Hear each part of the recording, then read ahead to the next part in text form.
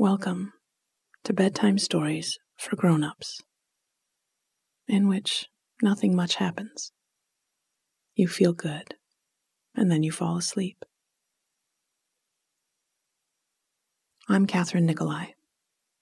I write and read all the stories you hear on Nothing Much Happens. Our audio engineer is Bob Wittersheim. We are proud members of the Curious Cast podcast network. You can follow us on Facebook and Instagram and Twitter for pictures of cozy things and calm reminders to breathe and enjoy the small pleasures around you. If you need more Nothing Much in your life, go to nothingmuchhappens.com, where you can order some lovely pieces inspired by our stories. Let me say a little about how to use this podcast. I'm about to tell you a bedtime story. It's simple, and not much happens in it, and that is the idea. The story is a soft place to rest your mind, a simple and pleasant way to occupy it so that it doesn't wander away and keep you up. All you need to do is listen in a relaxed way. Just follow along with the sound of my voice and the simple details of the story. And soon, very soon, you'll be deeply asleep. I'll tell the story twice, and I'll go a little slower the second time through. If you wake in the middle of the night, you could listen again, or just think your way back through any part of the story that you can remember. We're training your brain to settle and rest, and the more you do this, the better your sleep will get. It's time. Turn off your light. Snuggle your body down into your sheets and get as comfortable as you can. Take a moment just to feel how good it is to be in bed, to be about to sleep. Let's take a deep breath in through the nose and out through the mouth. Nice. Let's do that again. Breathe in and out.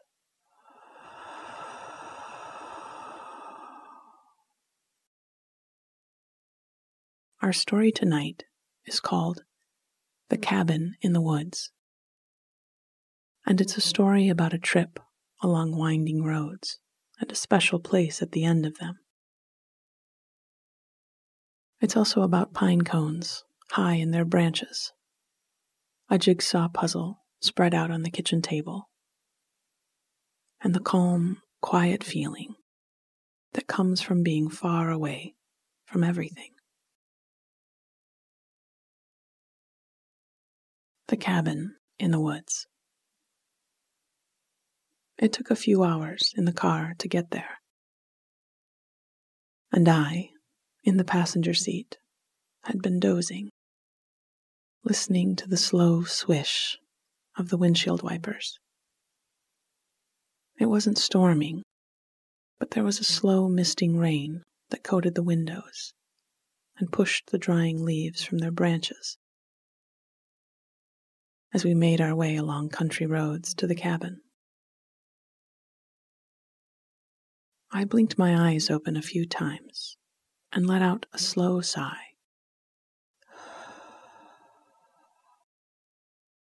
A hand reached out for mine, and I squeezed. I slipped my feet back into my shoes and said in a sleepy voice, "Almost there." Almost. The road was curving and climbing. Tall pines and bright red maples stood on either side, and I felt my shoulders relaxing down my back. The closer we got, the calmer I felt. There was some point on these twisting roads. I wasn't sure if it was always the same point, not a particular mile marker or faded billboard,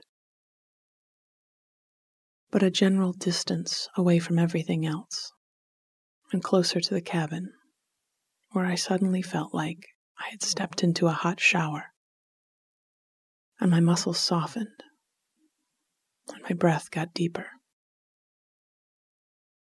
Soon we were turning down a dirt road, then another.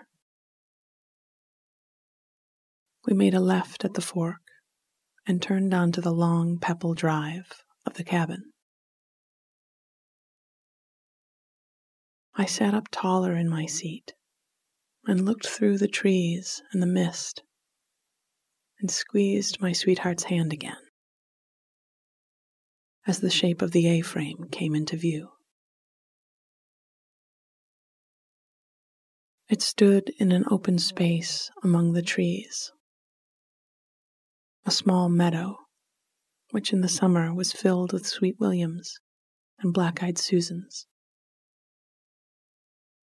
and now had drifts of fallen leaves ready for our rakes. It was small, a true cabin, with just enough room for the two of us, and the snugness of it, the simplicity that comes from small places and fewer choices, was an immediate, calming tonic. Inside, we hung our damp jackets on hooks by the door and turned on a few lights, looking around at our tiny space. There was a small kitchen lined with old cupboards and open shelves, upon which stood a few cookbooks, tucked between the percolator and the canisters of coffee and oats and flour and sugar. I set a sack of groceries on the counter. We'd stopped at a roadside stand, and I'd bought a few pears with papery bronze skin that I might bake into a tart tomorrow. I'd also bought a squat butternut squash and a stem of Brussels sprouts. I drew back the thin patterned curtain over the pantry and saw a mason jar half full of arborio rice and a couple containers of broth. I'd roast the squash and the sprouts and stir them into the risotto for dinner. In the middle of the cabin, there was a small square of living space, with a stone fireplace and sofa, an old striped afghan thrown over the back. Some houses have blankets. Some cottages have throws. But cabins have afghans, crocheted years ago by someone's aunt in elaborate patterns, or with an amalgam of the last bits of yarn left in the basket. They don't match anything, but in a cabin, a sofa without one just looks wrong. There was a bathroom with black and white tiles and a small clawfoot tub, and I slipped our toothbrushes into the cup by the sink. I opened the taps and let the water run for a few moments to clear out the rust and dust. I took fresh towels out of the cupboard and hung them behind the door. There would definitely be a long bath before the weekend was over.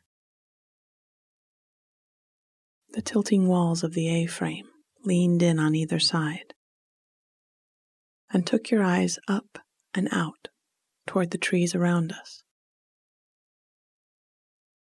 We opened the sliding glass to let a bit of fresh air in and stepped out onto the tiny deck where we ate our meals in warm weather.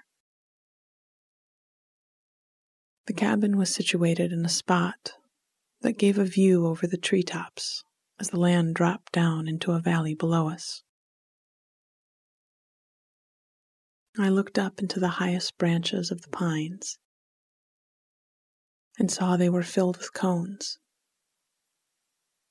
I thought of the cones wrapping their scales around the precious seeds, protecting them from cold and wind, waiting for the warm weather to open up and let them go.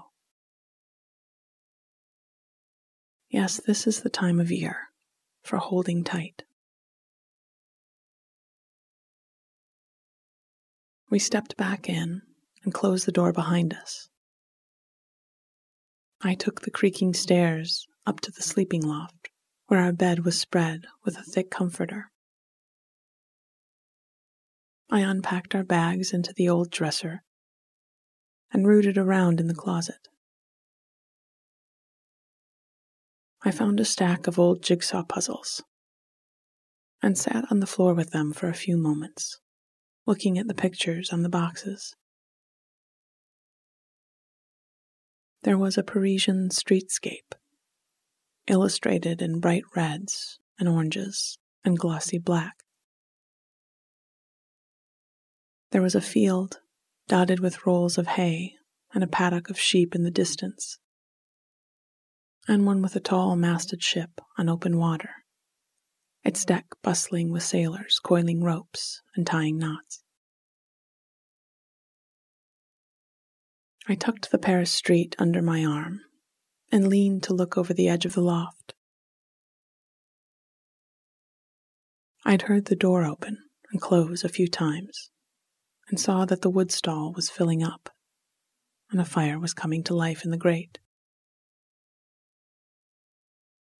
I carried my puzzle down to the kitchen table and opened it up and began picking through the pieces to find the edges and the corners. A glass of wine was set down beside me as I worked. A teacher had told me once that learning about yourself was a bit like putting a puzzle together. You started with obvious markers and worked your way in toward the bits that were blurry or whose context wasn't clear until it was clicked into place.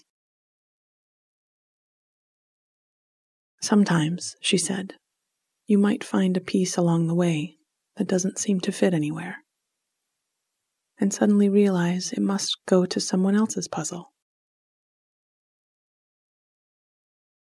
When you did, you'd smilingly set it aside and focus instead on the picture that was taking shape in front of you. I liked that. I sat and looked around at the picture in front of me. A snug, friendly place to retreat to with the person I loved. A dinner to cook, a fire to warm by. A bed to lay in as we listened to the rain falling on the old cedar roof. Tomorrow, leaves to rake and flower beds to prepare for the winter. In this small space, we would do small things and enjoy them hugely in the time that we had. The cabin in the woods. It took a few hours in the car to get there, and I, in the passenger seat, had been dozing, listening to the slow swish of the windshield wipers. It wasn't storming, but there was a slow misting rain that coated the windows and pushed the drying leaves from their branches as we made our way along country roads to the cabin. I blinked my eyes open a few times and let out a slow sigh.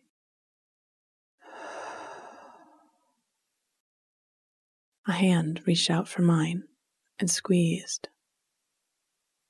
I slipped my feet back into my shoes and said in a sleepy voice, "I'm almost there. Almost." The road was curving and climbing. Tall pines and bright red maples stood on either side, and I felt my shoulders relaxing down my back. The closer we got, the calmer I felt.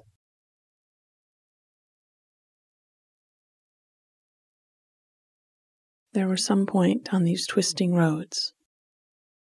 I wasn't sure if it was always the same point. Not a particular mile marker or faded billboard, but a general distance away from everything else and closer to the cabin, where I suddenly felt like I had stepped into a hot shower, and my muscles softened, and my breath got deeper.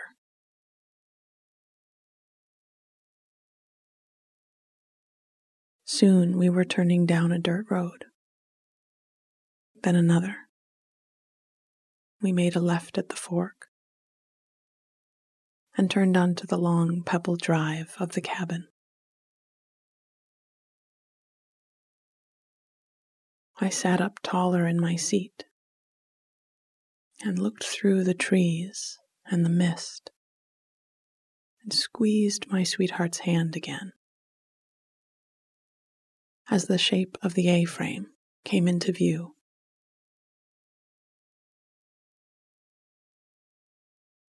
It stood in an open space among the trees, a small meadow, which in the summer was filled with sweet williams and black-eyed Susans, and now had drifts of fallen leaves ready for our rakes.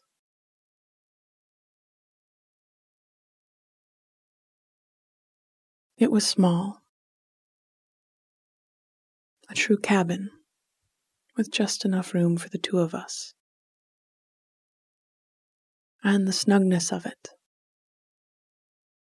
the simplicity that comes from small spaces and fewer choices, was an immediate, calming tonic. Inside, we hung our damp jackets on hooks by the door and turned on a few lights, looking around at our tiny space.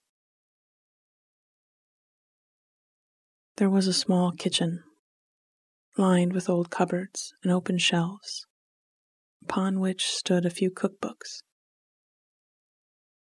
Tucked between the percolator and the canisters of coffee and oats and flour and sugar.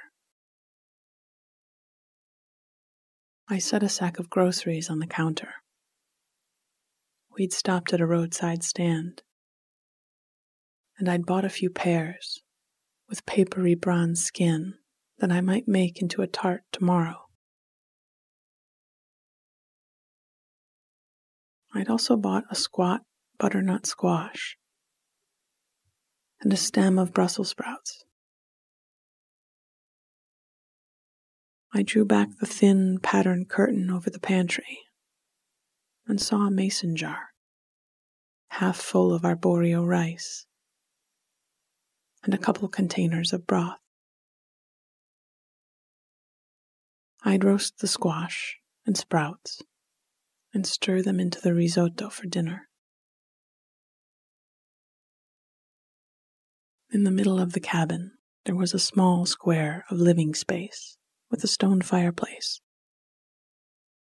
and a sofa, an old striped afghan thrown over the back. Some houses have blankets. Some cottages have throws. But cabins have afghans, crocheted years ago by someone's aunt, in elaborate patterns, or with an amalgam of the last bits of yarn left in the basket. They don't match anything. But in a cabin, a sofa without one just looks wrong. There was a bathroom with black and white tiles and a small clawfoot tub. And I slipped our toothbrushes into the cup by the sink. I opened the taps and let the water run for a few moments to clear out the rust and the dust. I took fresh towels out of the cupboard and hung them behind the door. There would definitely be a long bath before the weekend was over.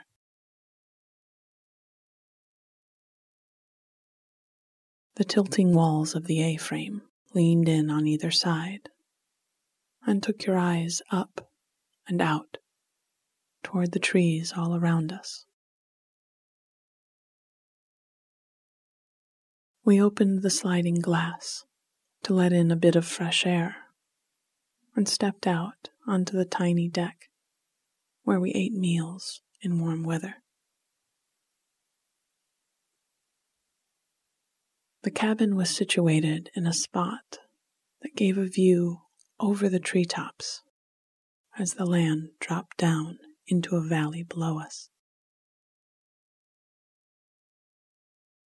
I looked up into the highest branches of the pines and saw that they were filled with cones. I thought of the cones, wrapping their scales around the precious seeds, protecting them from cold and wind, waiting for the warm weather to open up and let them go. Yes, this is the time of year for holding tight. We stepped back in and closed the door behind us. I took the creaking stairs up to the sleeping loft, where our bed was spread with a thick comforter. I unpacked our bags into the old dresser and rooted around in the closet. I found a stack of old jigsaw puzzles and sat on the floor with them for a few moments, looking at the pictures on the boxes. There was a Parisian streetscape, illustrated in bright reds and oranges and glossy black. There was a field dotted with rolls of hay and a paddock of sheep in the distance, and one with a tall masted ship on open water, its deck bustling with sailors coiling ropes and tying knots. I tucked the Paris street under my arm and leaned to look over the edge of the loft. I'd heard the door open and close a few times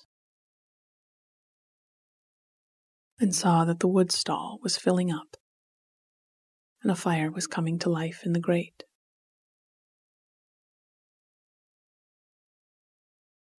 I carried my puzzle down to the kitchen table and opened it up and began picking through the pieces to find the edges and the corners. A glass of wine was set down beside me as I worked. A teacher had told me once that learning about yourself was a bit like putting a puzzle together. You started with obvious markers and worked your way in toward the bits that were blurry or whose context wasn't clear until it was clicked into place. Sometimes, she said, you might find a piece along the way that doesn't seem to fit anywhere, and suddenly realize it must go to someone else's puzzle. When you did, you'd smilingly set it aside and focus instead on the picture that was taking shape in front of you. I liked that. I sat and looked around at the picture in front of me. A snug, friendly place to retreat to with the person I loved.